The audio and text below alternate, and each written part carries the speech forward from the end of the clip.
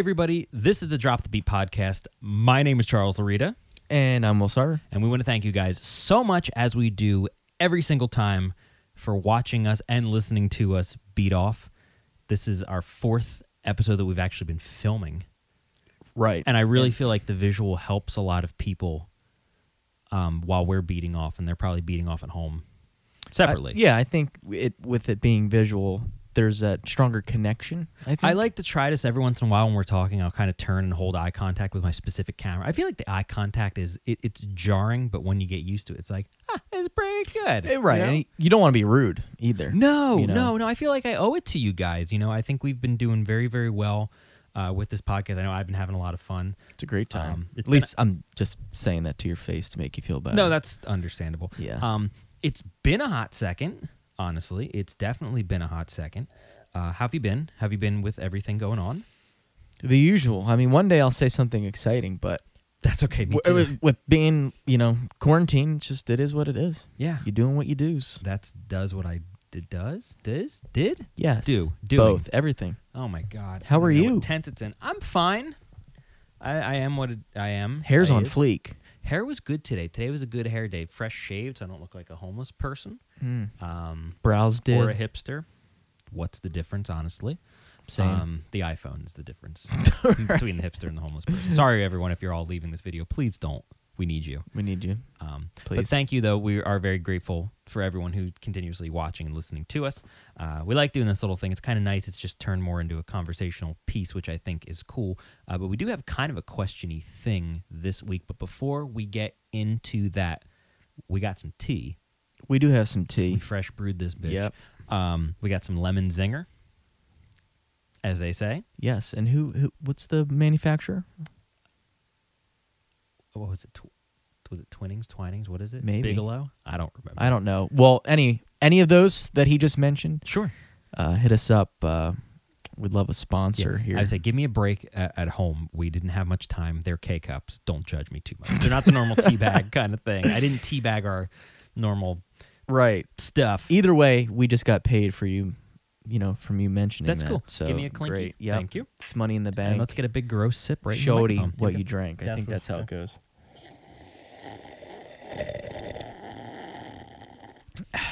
Oh my God, the zing. Now, whoa. I don't know about you, but I'm getting tea up front, and then towards the back end of that, I'm getting more tea. I don't know what you're getting. I got, that was like 90% zinger and like 10% lemon. All right, So perfect. The zinger really gets you. It does. It's We'll gonna wait till tomorrow. It's going to keep you regular. Yeah. It's great. It's Perfect. really good. I don't know what the zinger part is. It's the lemon, and the zinger part is prunes. I don't know what it is. Yeah. But baby, going to make you shit. Woo! good Get the wipes ready. I have my Haunted Mansion mug today, and I'm thankful that you're using the Freddy Krueger sweater mug, which from Or a one Christmas side, it mug. does look like Christmas, which is nice. And Yeah. it's probably the most Christmassy thing I own. But it says Nightmare on Elm Street. On the other side, you got these fleek-ass coasters we got, too. We got all sorts of good stuff I know. going It's on all jazzed up down here in the Rat Cave. And the bell. That's like That's my it. favorite thing. This is starting to turn into Pee-wee's Playhouse. I'm very thankful for that. Slowly getting to that. Good. Very good. Well, thanks for listening. Yeah, that was a good that was one it. this week. Yeah. And I'm going to go to hell. I don't know. Yeah. Drink more tea. Yeah, drink more tea. It's good for your kidneys. Drink more Ovaltine. We're going to get kidney stones, honestly. But we do kind of have an amalgamation of questions into one big question that we've gotten continuously. And a lot of people know I'm very big into film. You're very big into film. I do enjoy it. We do like movies and shows and visual media and the like. And a lot of people always ask about things with music in film, whether it be score or films that are about music and have musicians in them, like biopics and things like that, or like how music is used in a specific film, or necessarily like a soundtrack too, because that's a use of music in a different way. Yeah. And I think that's always very, very cool. So everyone always just asks me a ton of opinions. So I was like, let's just kind of discuss this today, because not a lot of people ever break it down like that. And there are a lot of different things you can kind of do, like authenticity, people playing in films. Obviously, people who score them, like big composers. There are a couple huge ones. Oh, yeah. And then just overall use of music or lack of music, what that kind of does. And I think that's very important. There's a lot of topics Yeah. that you can hit there. I say I got this lemon zinger in my system. I'm just ready to go. You're zinged up. I'm fucking zinging right now. Zing. A zang? Zang. I had zang. That's past tense? Right. I'm zinging right now. But you zang. I had zang yesterday. You're right. Wow. Is your English lesson for the day. Religious experience right there. But when I think of films with score, if we're kind of jumping off into that topic, there's always like you have the big trifecta of composers. You have John Williams, Oh, yeah. if you ever heard of him. Which coincidentally, I'm wearing this Empire Strikes Back shirt today. I That's did funny. not plan that because we It looks didn't- planned. It's Planned. Stop it! No, fuck off. We didn't plan it. I didn't know we were gonna do this topic. But then again, it's like I have a 90% chance of putting on a Star Wars shirt anyway. That's accurate. That is yeah, fairly there's accurate. a good chance. Yeah. You have your John Williams, you have your Hans Zimmer, you have your Alan Silvestri, and those guys are like the big three. And I'm sure I know there are hundreds and dozens and thousands of others. But score is very interesting in a film because it does a lot of things. And I always say it's, the use of music to tell a story or the lack of music to tell a story, which I think is equally as important. John Williams is super cool because you always hear these big kind of just like waving scores, and like his themes that he's created over the years are so just household themes at this point. Oh, yeah. Obviously, you have Star Wars, you have things like Jaws, you have Harry Potter. You have Indiana Jones, which is one of my favorites. E.T. Jurassic Park. Right? Park. Yeah, Jurassic Park. Yeah. Pal. And that's just on the small end because he's done. Oh my God, how much? Way too many. Which is insane, and he's still doing it, which I think is which is great too. And he's cool because he has these big flowing scores, which I think are great, and they always had a sense of like whimsical wonder, which was kind of cool because most of the things he scored, or a lot of the famous things, were fantasy films. Superman being one of them, which was a very, very big one. And it's that triumphant feel like that. And I think a nice counterpoint to him, who I very, very much like, is Hans Zimmer, who I know you are super hip to. Oh, for sure. So when you think of Hans Zimmer, what film immediately comes I think to you mind? know what I'm going to say. I have one that actually comes to mind before that one. Okay. But what do you got? Dark Knight. Of course. That's very, very, very cool. I mean, besides like Heath Ledger's performance in that, I think the scoring for that kind of makes it a lot of it for me is that why that series is so good. I was going to say, the scoring. Imagine that film or those three Christopher Nolan Dark Knight films with no score. It's he has the epicness where John Williams has the wonder and amazement of Superman flying, or E.T. on the bike flying, or Harry Potter flying. Everyone's fucking flying in those movies. Yeah, it's starting to add up. No, which is cool though, because I'd love any of it because he and Spielberg are like best buds.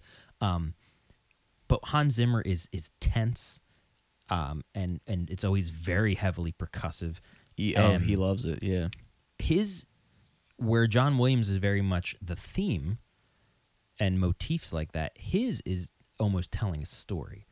When you get into motifs, like especially the Dark Knight specifically, the Joker always has a motif that plays when he is, entering the scene or something, or something's going to happen with him. And for those of y'all not knowing what a motif is, it's usually like a little musical phrase or something, and they assign it to like a character.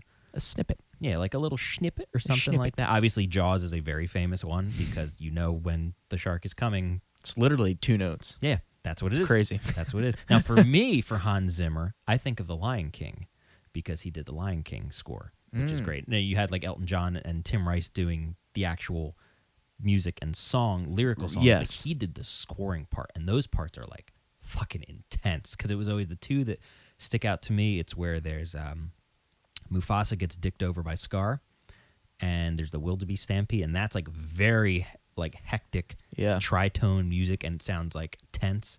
and they're at the end where Simba comes back and he's big boy Simba Senior, and he comes to fight Scar and everything's on fire and it's like super just like, oh my God, like this is so intense. And Yeah. in that case, I'm always a less is more person, but like that, setting the scene and setting the mood, it's like It needed it. Good Lord, it's Yeah. perfect. It's so like I couldn't imagine anyone else doing that kind of a thing. I think that's his strong suit, is he knows where to place things.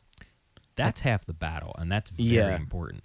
And especially him working with Christopher Nolan, where Nolan always has this giant vision of everything. He leaves the music completely up to Hans Zimmer, which I think is amazing. Smart move. It's a very smart move. Yeah.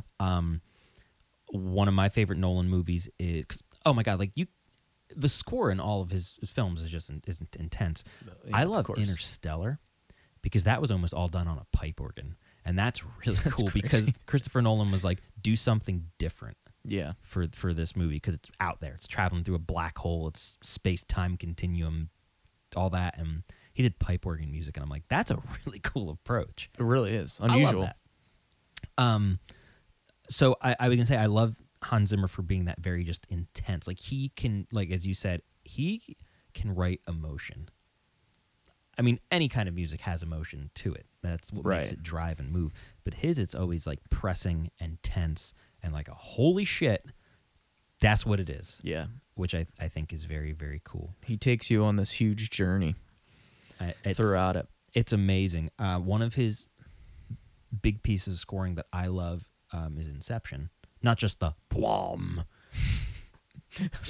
that's so iconic at this point.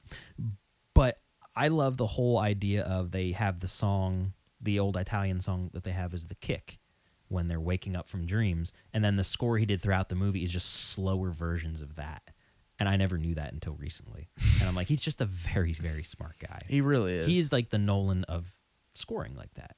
Yeah. He actually had a master class not that long ago online. I missed it, and I should have watched it because it was probably I phenomenal. saw like the trailer for it. That dude, man. Just good Lord. But in that trailer, he brought up a really good point of how a lot of times when he scores, just the way you change a couple things, you can get question and you can get answer, That's a Which really is- interesting point. which is really, it's crazy to think about, but he does that a lot. And I've noticed that more. Over quarantine, I rewatched the entire trilogy of The Dark Knight, and I love those films. Those films are awesome. Yeah. that changed the game for everything. But it was really cool because when you saying that question and answer kind of thing, or question, asking question, or whichever, a lot of the earlier scenes in the Batman films very much have that question kind of sound or motif because he's young and he's learning, and then as Yeah. it goes on, he ages and gains experience. Now it's like, okay, I'm Batman. Exactly. I'm Batman. Yeah. Sorry, I said it wrong. You have to say it specifically. And it adds suspense. Oh my God, yes. Especially, I mean, for all the music nerds, it's a lot of times he wouldn't resolve it. yeah. So you get that unsettling feeling because That's you're all waiting that's for all the Joker stuff in that, which is Every which is time. great. just leaves you on that little cliffhanger. Yeah, to not resolve it. It's either like the biggest theory dick move you could do, But it or works. if you use it Yeah. to help you. That's a huge deal. And now it's saying Batman and me thinking of Batman. Another completely different side of scoring is I like Danny Elfman a lot, and a lot of people give him shit because he doesn't read music. He's How never read. Dare he not read? I know, what a butthole. Because so many people are always like, well, if you don't read, you are not a musician. And it's like, I read and I teach reading and this and that, but I will never, ever agree with that statement. There's Music a lot is of so pro much guys more. that can't read a thing of music. There are a lot of pros who only read music and you take it away from them and they have no idea what to do. Some could argue that that's I more dangerous. Not that we're going to have a shit session here, but I had an ex-girlfriend who was a fabulous piano player, and if you took the music away from her, she had no idea what to do. She was helpless. It's like taking away your water wings and now you sing. Yeah, I mean, we could talk about that in another podcast, but that's, you can't always have music in front of you. Yeah. There may be a situation where that's not available. Yeah. Well, then what do you do? Yeah, you're You know what I mean? got to sink or swim. Yeah, you know? exactly. So But I love Danny Elfman because he did the scores and themes. He Batman's theme he did for the Michael Keaton Batman films. Okay. Which obviously when anyone thinks Danny Elfman, they think it's Tim Burton immediately. Right. 'Cause he's done almost everything he's worked on, which is great. And he's cool because he came from the band Oingo Boingo, which was a very weird, very out there rock band. But as far as approach to scoring, it's a very different kind of take on things because where Tim Burton is the goth director, he's the goth kind of composer where all of his stuff is very melancholy or it's that very kind of just macabre sound. Like I think of Beetlejuice, and that's an awesome score. Or all the stuff is a fum, fum, fum, fum, fum, fum, fum, fum, fum. It's all that kind of like tuba shit, which is great. I mean, I love it though. And you have to do your shoulders Yeah, when you you do that have or it's to. completely wrong. Tuba. Of course. But he's cool too because I mean he crosses into that musical kind of realm. His scoring is very interesting because he does a lot of modulations, which is progression, and I always thought that was very, very cool. Or some people would look at that as progression. I've always liked that. I don't know. A lot of people are very indifferent on him. I think he's been doing it a long time. He's obviously successful in some manner. He scores a lot of stuff people didn't even know he scores because he can score things in like the manner of a normal person. Yeah. One of my favorites is he did the original Spider-Man. Like that was his score, and that's a really cool score, like that kind of Spider-Man theme. And he did those 3 Tobey Maguire ones, and no one ever remembers that. And I wish more people did because it's like a really like just very like graceful sounding score where it's like that's great because if you look, I always feel if someone, me not being a composer at all, understanding the art and the act of it because it's very objective, subjective. But I always feel, if someone can see that character and they think of that music and it encompasses it, you did a good job. Right. And I always think that's very That's important. a good point. Yeah, like I just rewatched the original 3 Indiana Jones films. I love those. Those movies are awesome. Great. Harrison Ford's the coolest dude.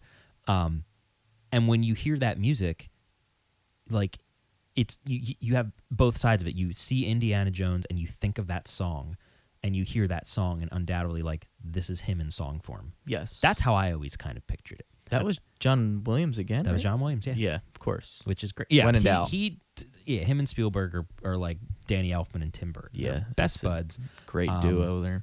But yeah, I mean, I like that you brought up Jurassic Park because that kind of brings it into another realm of it. It's the lack of music, and that's a very important kind of choice.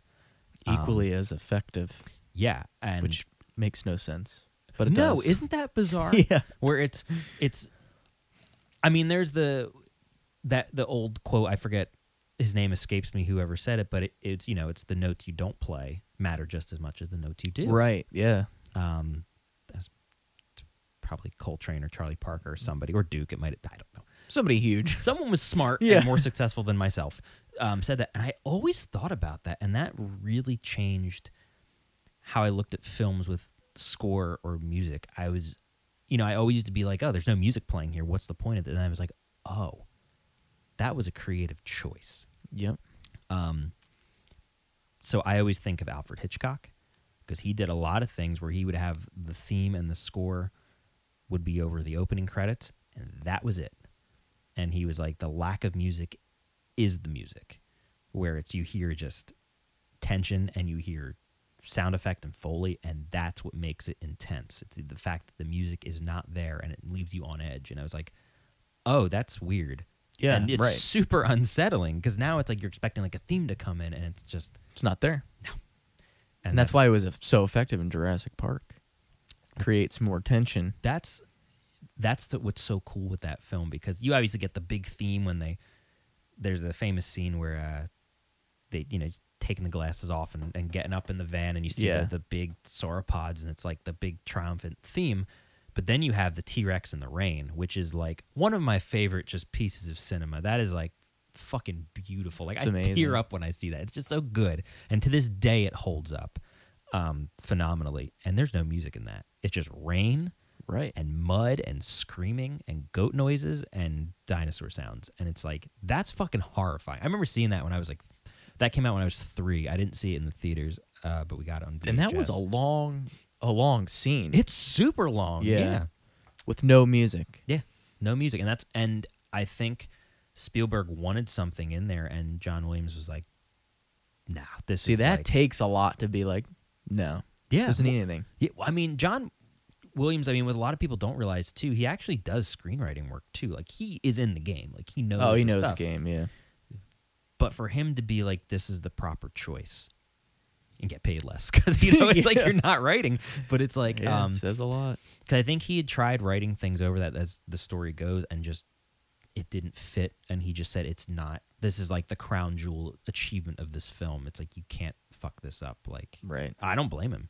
No, The right other call. Yeah, I mean the other scene in that is when they're in the kitchen and the Velociraptors are going all around, and I love that scene too. And there's no music with that either. Yeah. And that's like such a crazy choice because it's like you have dinosaurs in a film, and it's like intense, and it's like you think there's going to be some kind of music, and there's not, and that's You what don't made need it. That made it so much scarier. I remember being a little kid. I was 3 because I was a 3-year-old kid. Everyone was obsessed with dinosaurs. I still am, obviously, because I'm still a 3-year-old kid. But like I remember renting that from the old Blockbuster when I was 3, and watching it. That movie scared the shit out of me. And those Yeah. scenes specifically, because now when you have music, you're comforted. When you don't, it's like, oh, it's just me. Right. It's just me and you. We're dead. That's it. Yeah. And the sounds, and like the noises that everybody makes, and the sounds that the dinosaurs put, like that is the music. That's the perfect point. That is the score. Yeah. That's kind of what it becomes. Because those scenes were all dependent on extraneous noise, Yeah, that's what made it. rain, dinosaur walking around, whatever. Yeah, yeah. If you put music on top of that, it would take it away from that. It would be so much less intense. Like that Yeah. famous scene of the cup of water on the dashboard, Yeah. which I found out how they did that, which is really cool.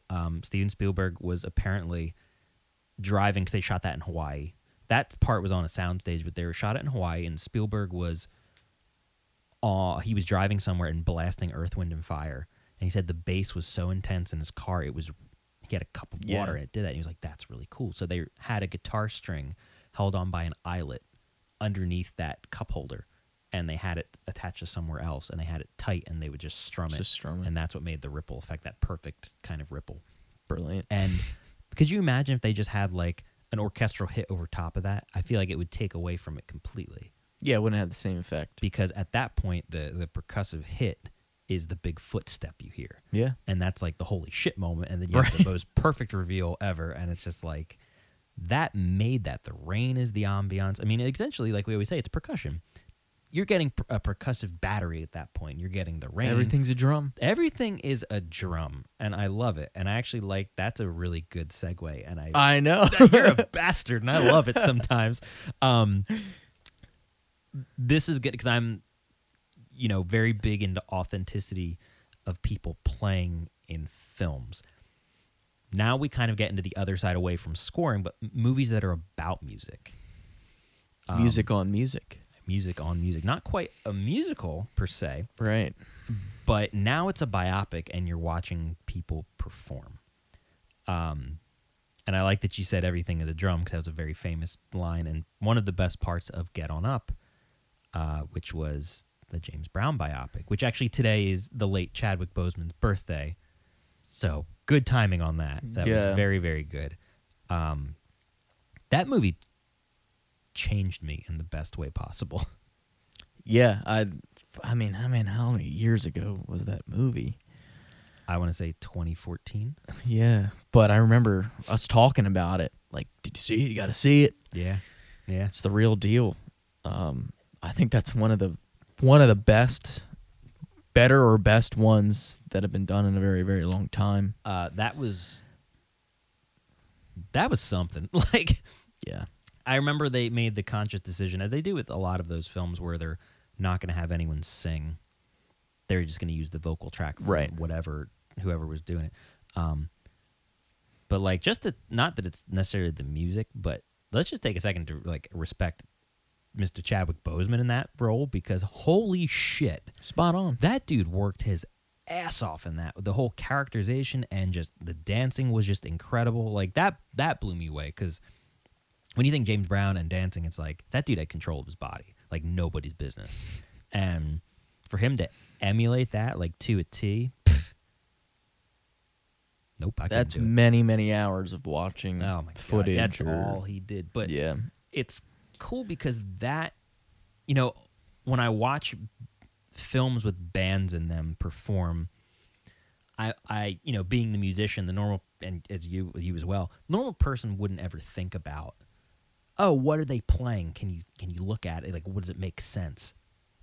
And that would always bother me in movies. Where it's like, this guy clearly never played before. Now, if you it's have the a first guy- time yeah, holding if you it. have a guy in the background as an extra in a band, why not just hire real people who play? He's not having speaking roles. He's not having any acting roles. Yeah, I mean, he's just why not? playing something.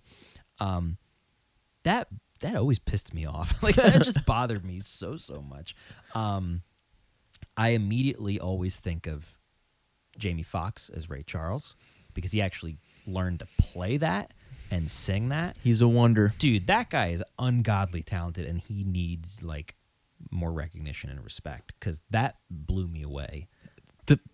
He's such a rare breed because He is a Renaissance man, essentially. he can do everything Mhm. and really, really well. Yeah. So I remember when they cast him for that, and I was like, he's a comedian. Why Yeah. would they have him do this? He wears so many hats. Yeah. Yeah, but, dude, that guy can play and sing. Yeah, unbelievable piano player, ridiculous singer. Yeah. But I mean, he's got to be like one of the top for people that are Oh. actually performing. Holy shit, yeah. I mean, he had the voice down, the way he plays. Yeah. I mean, That's the most authentic you could get. yes. I'm not sure if anyone else in the film was playing additionally, Right. but like for him having a lead role like that, like you can always tell when it's someone else's hands or Yeah. or what have you with that kind of thing. But I think authenticity for representation of musicians, that's an important thing. For God's sake, it's a music or it's a film about someone playing music. Right. It's got to be spot on. You can't have a guy faking it. It's Yeah. like, come on, because a lot of people seeing it are musicians. Right. You know, that's why I really liked, Get On Up took the place of it, but Walk the Line for the longest time was my favorite music biopic with Johnny Cash. And that was cool because the soundtrack of the film came out and everyone who was in the movie sang and played their parts. Like See, that's neat, Joaquin yeah. Phoenix learned to play. He sang all this stuff. Reese Witherspoon did the same thing. Everyone else played. Like the band you saw in the film was the one that was on the record. And I was like, that's Right. really cool. I like that. Like it's not spot on, but also his music's simple enough where you could kind of do that and get away with it. Yeah. It's nothing too crazy. I just thought that was really kind of neat. That's still a classic when I watch it. That's one of my favorites, dude. I used to watch that on like repeat nonstop because all the time growing up I was like, oh, Johnny Cash is a big dork. Like, he's a big nerd, and then you see that, and it's like, oh no, he was a pretty cool dude. Like, this dude was kind of a badass. Like, I wouldn't fuck with him. I wouldn't fuck with Joaquin Phoenix. I mean, more so. That's what Right, yeah. I think of.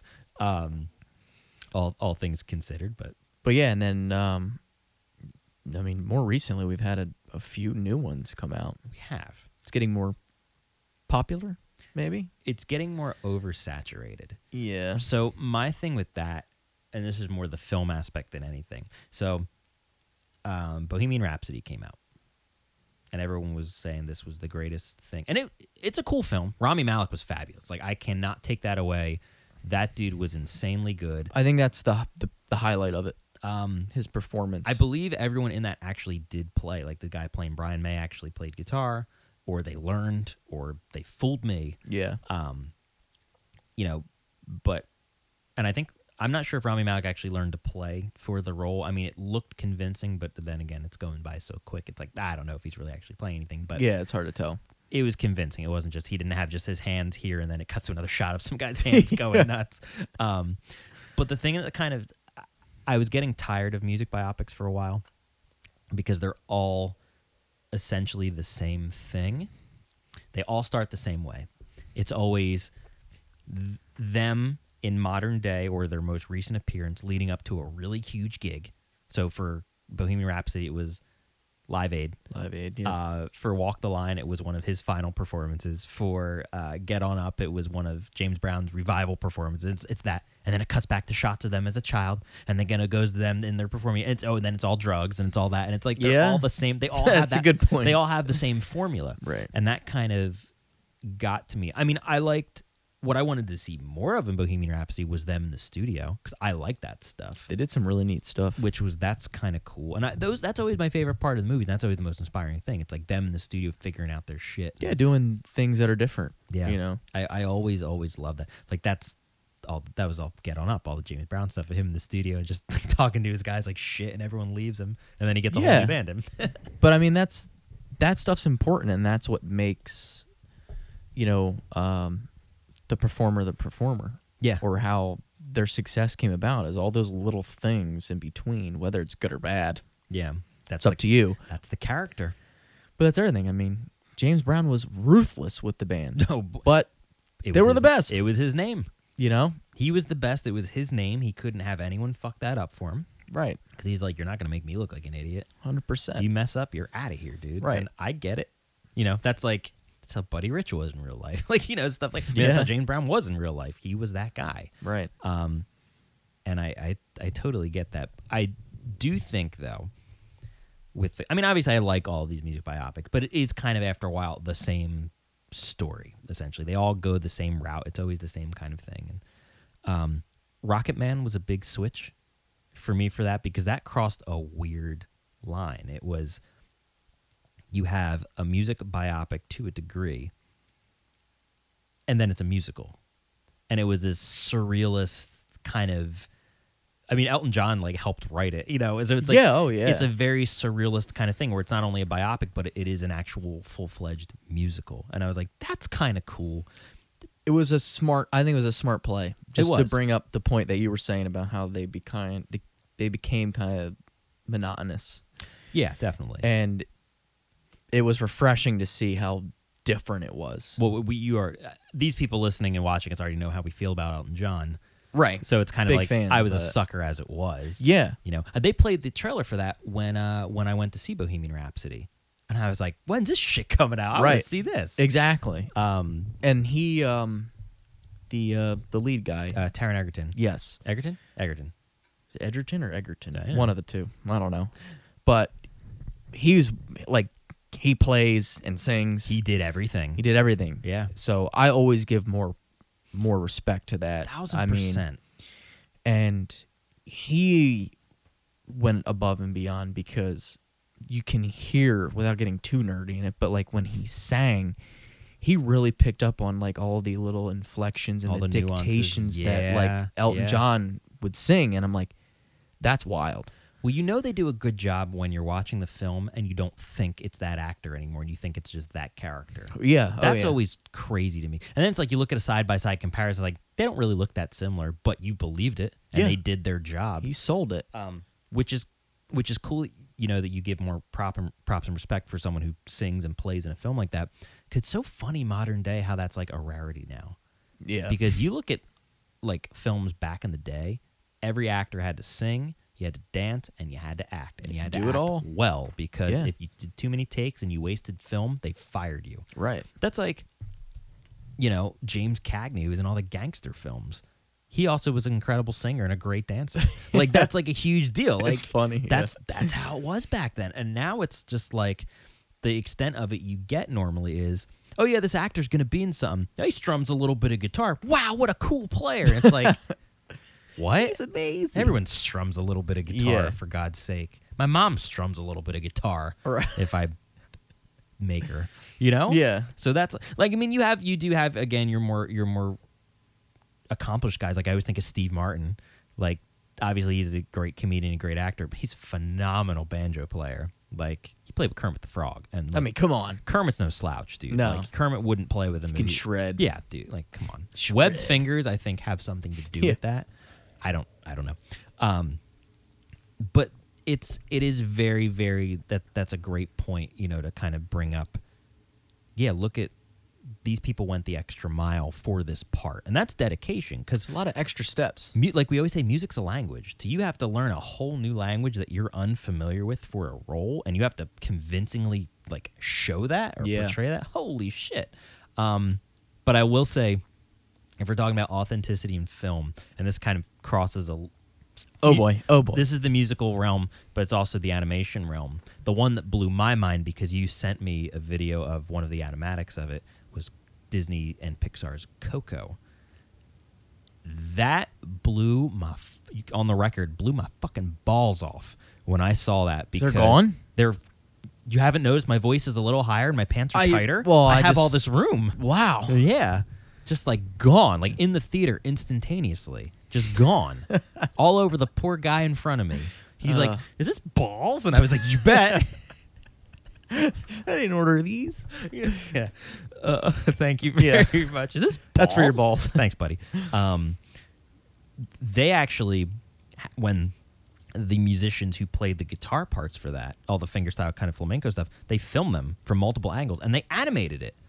And when you see close-ups of that, that's really what is being played. That was awesome. Like I had never seen that before. With When I animation. found that, and I got so excited because I'm like, that is the extra mile. That's what it is. Like, it's that little detail Mhm. that makes everything. And when we watch the movie again, Yeah. or for the first time knowing that, it changes it. Yeah. And you can see them like zoom in, like real close shot of them playing on their hand. Everything, all Because the- they're like, "Yup, we did that. We added it." Yeah, yeah. I mean, the extent of people playing music in animation was always. I always just think of Bugs Bunny playing the piano in one of those shots, or Tom and Jerry, or Yeah. whoever. And it's like, yeah, this isn't accurate. Right. It looks cool and there's a lot of movement, but that's not what he's really playing. Yeah. You know. So, a perfect practical use of that film. One of my students wanted to learn one of the songs from it. And we had a book accompaniment, and I was listening to it, and I was like, I don't know what this voicing is he's doing. It's "Remember Me" is the song. Yes, that's yeah. an awesome song. That is a goddamn well written song. And I was like, I can't figure this out. It's not written properly in the book because it was written for like young guitar, or like beginner. I'm like, Right. this isn't So going to it's sound changed, like it was very altered a changed. little, yeah. So we pulled up a clip of it, and I watched his hand play it, and I was like, that's the chord. That's crazy. And that's what I did, and it was true, and that's what it was, and it was awesome. And I was like, holy shit! Like they did their homework. They like, really did. unapologetically, and that sold it for me. That was so good because when I'm watching these goddamn movies, I'm just like, great. Here's a close up of, what's his face in Whiplash doing something. Oh, yeah. Clearly, this is an overdub. This is, I mean, what's his face in Miles. Miles Teller? Yeah. He does play. He is a drummer. Sure. He can play. I've seen him play. He's got chops. He's a good player. fine. He's fine. He Yeah. does like a lot of rock stuff. But having him go into a jazz situation like that, and it's like, And like really hard jazz yeah, parts. that's not like lazy shit at all. They're And- big pieces. And it's Yeah. like him playing this like without like traditional grip. Dude, I It's like, cringe with how the do you- technique. How would you? It's like, Yeah, I'm just watching this. oh. I'm like, this wouldn't even make sense to play this because his hand, how his grip is, he would never be able to do this. Like, and a lot of it was him playing, but a lot of it was overdubbed. Yeah. So, and I I- know you probably had a heart attack watching that film. Yeah. Brought back some bad memories, but I mean, I love that film. it's I really like- good. I like that actually. film for J.K. Simmons because Yeah. the dude is fantastic. But like, And I think it gives people an idea of like that's how it is at some places. oh god, I know. You know, like Mm-hmm. that is not fiction. No, I Like- mean, thankfully, I was blessed with awesome band directors and things like that. You more so were not. Yeah, oh, it's real. I'm happy you still play to this day. Yeah. But yeah, I tried forever to find out who was actually playing the drums on most of that. I'm not sure. I couldn't find it. I don't know why. I mean, I guess some things are a little weird if they're union and Yeah. and with names being displayed and I don't Yeah, know. But it's a that's very shame true. because I'm like, Dude's a cooking player. yeah, whoever it that is. the last track Caravan, which is very Caravan's popular. an- Yeah. Very good tune. And I'm like, this guy can play and I'm like searching the web trying to find it. Yeah. And I'm like, it's a shame this guy's not getting really any credit. But Yep. I just wanted to go back to Coco for a 2nd. Mm-hmm. Now I'm gonna just, for other people might be like, well, of course you're a musician, you would want to see the authenticity, but for me it really doesn't matter. Yeah. Like why would they need to do that extra detail? Why couldn't they just have it, be whatever? Because Pixar and Disney are perfectionists. They don't half-ass anything. Right. I mean, I agree with you. I'm just saying to for watch the some- yeah. To watch a skeleton play the guitar is great.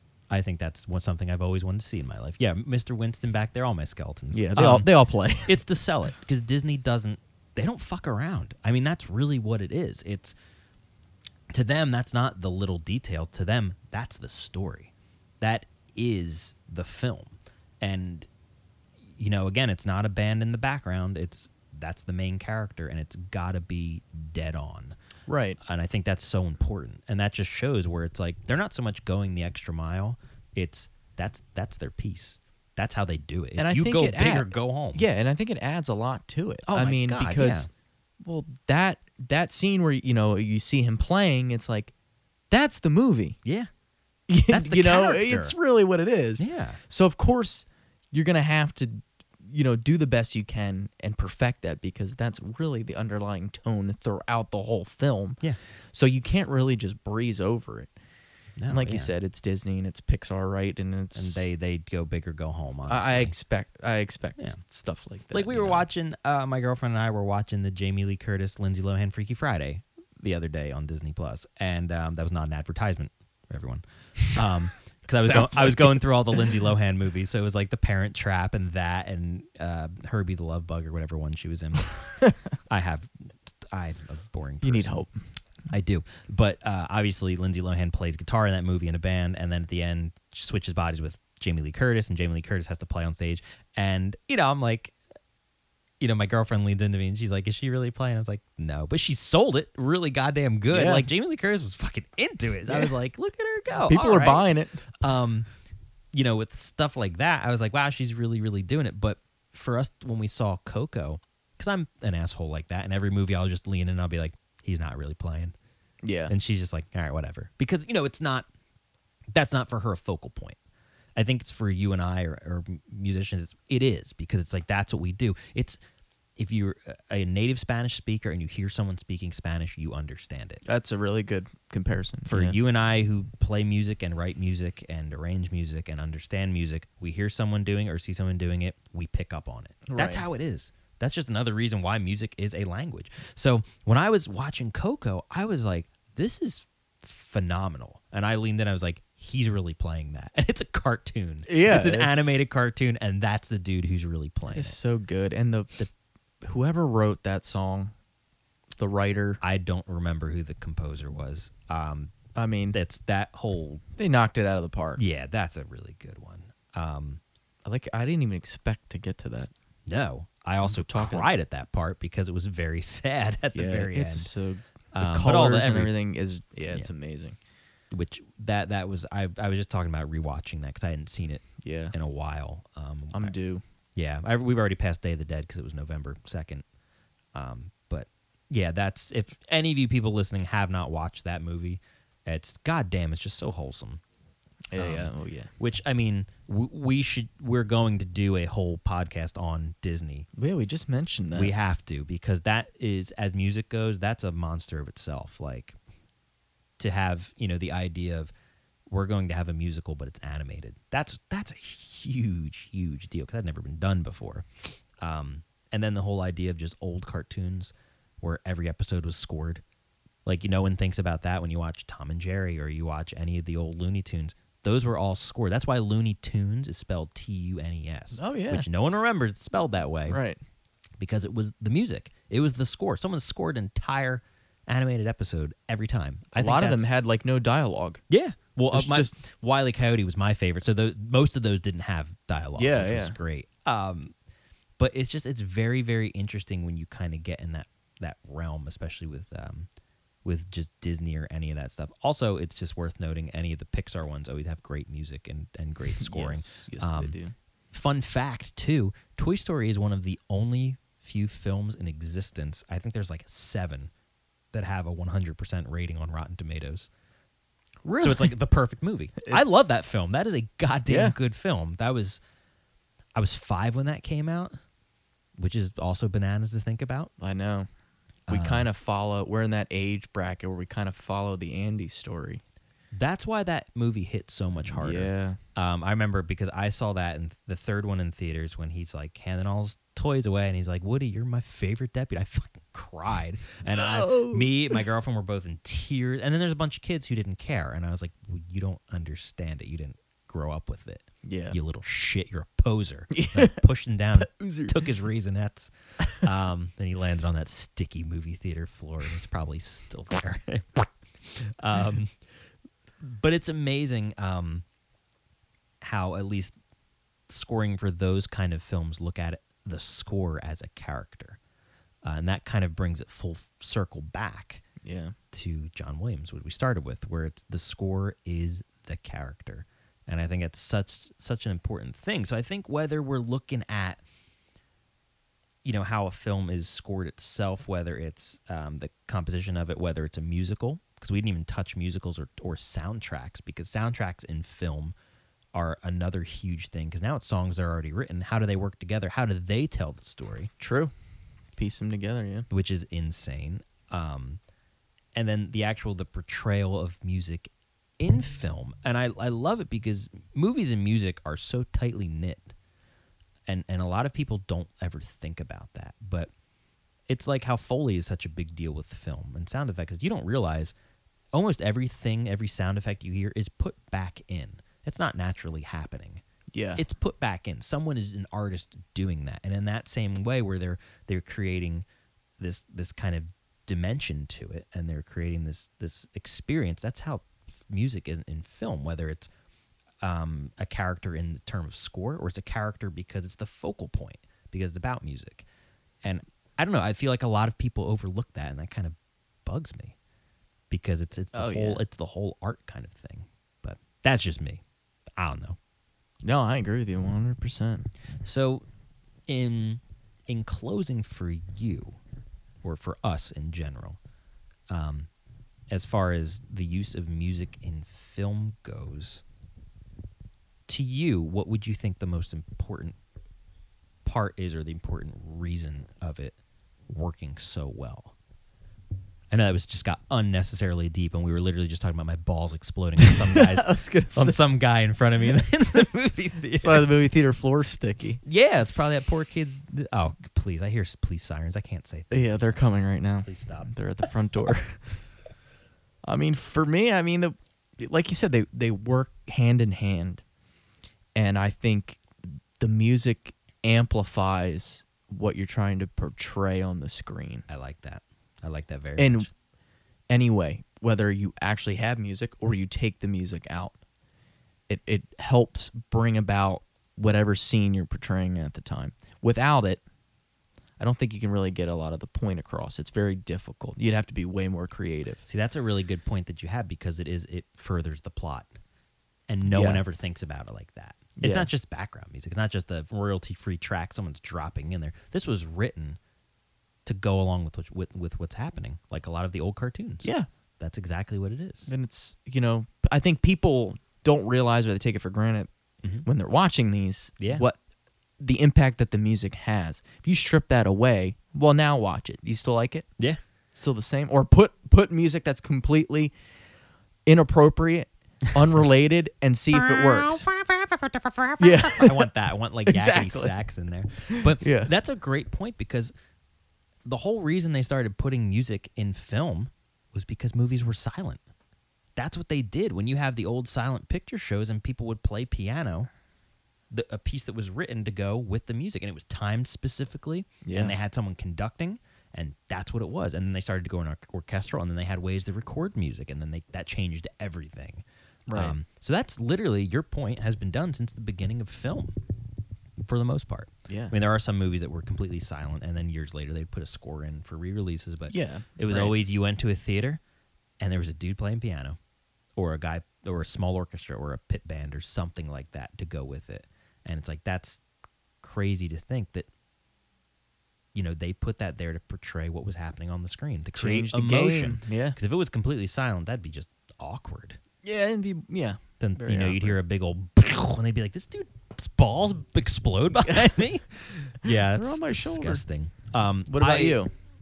What, my balls? Yes. Where are they Specifically? now? Yeah. Probably on the back of that guy's neck. He saved them. Still there.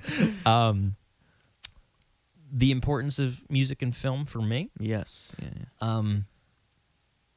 I think it's an important means of progression, where I mean, now this isn't with all films or film doesn't have to be with any film, honestly. But for me, I think score, it's the idea of that emotion that you're seeing on the screen, and it's progressing it, whether it be to a resolution, whether it be to a climax of an act, whether it be, just moving from act to act in general. Music like that is a conveyor belt. It's literally carrying you along, and it's making it not stagnant. Yeah. And that's such an important thing in the art of film or visual medium like that. I mean, we didn't even talk about scoring for television, because that's a completely different medium. That's really a good point. Yeah. It's another animal. Yeah, I mean, because that's it's such a smaller kind of canvas now that you're recording on and writing for. Like we always talk about The Mandalorian and how awesome of a score that is, or amazing. Your Daredevils or anything like that. It's now you have a smaller amount of time to progress someone through, but you still have to do it. It still has to move. And I think that's the, if it ain't moving, it ain't grooving. That's the rule. I mean, yeah. And I'd say with that, That's a perfect way to end. I want to thank everybody watching or listening for beating off with us on the Drop the Beat podcast for this week. Please check out charleslorita.com for all the stuff that we got going on. We have our Patreon on there if you want to have your name at the end of our videos that we're doing to be one of our patrons. I think that would be super cool. We have our merch shop is now open. We have Drop the Beat podcast shirts. Some good stuff on there. We got some goddamn good stuff. All the proceeds from that will be going to new tea bags, so we don't have to keep using K-cups like a bunch of yuppies.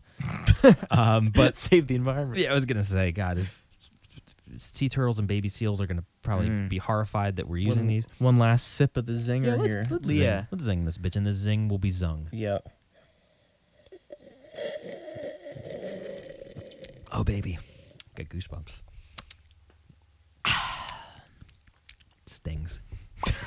It sings. Oh, it stings and it zings. Wow. Well, I'm going to go call my doctor, but my name is Charles Lorita. And I'm Will Sarver. And we'll catch you guys next time. Cheers. See ya.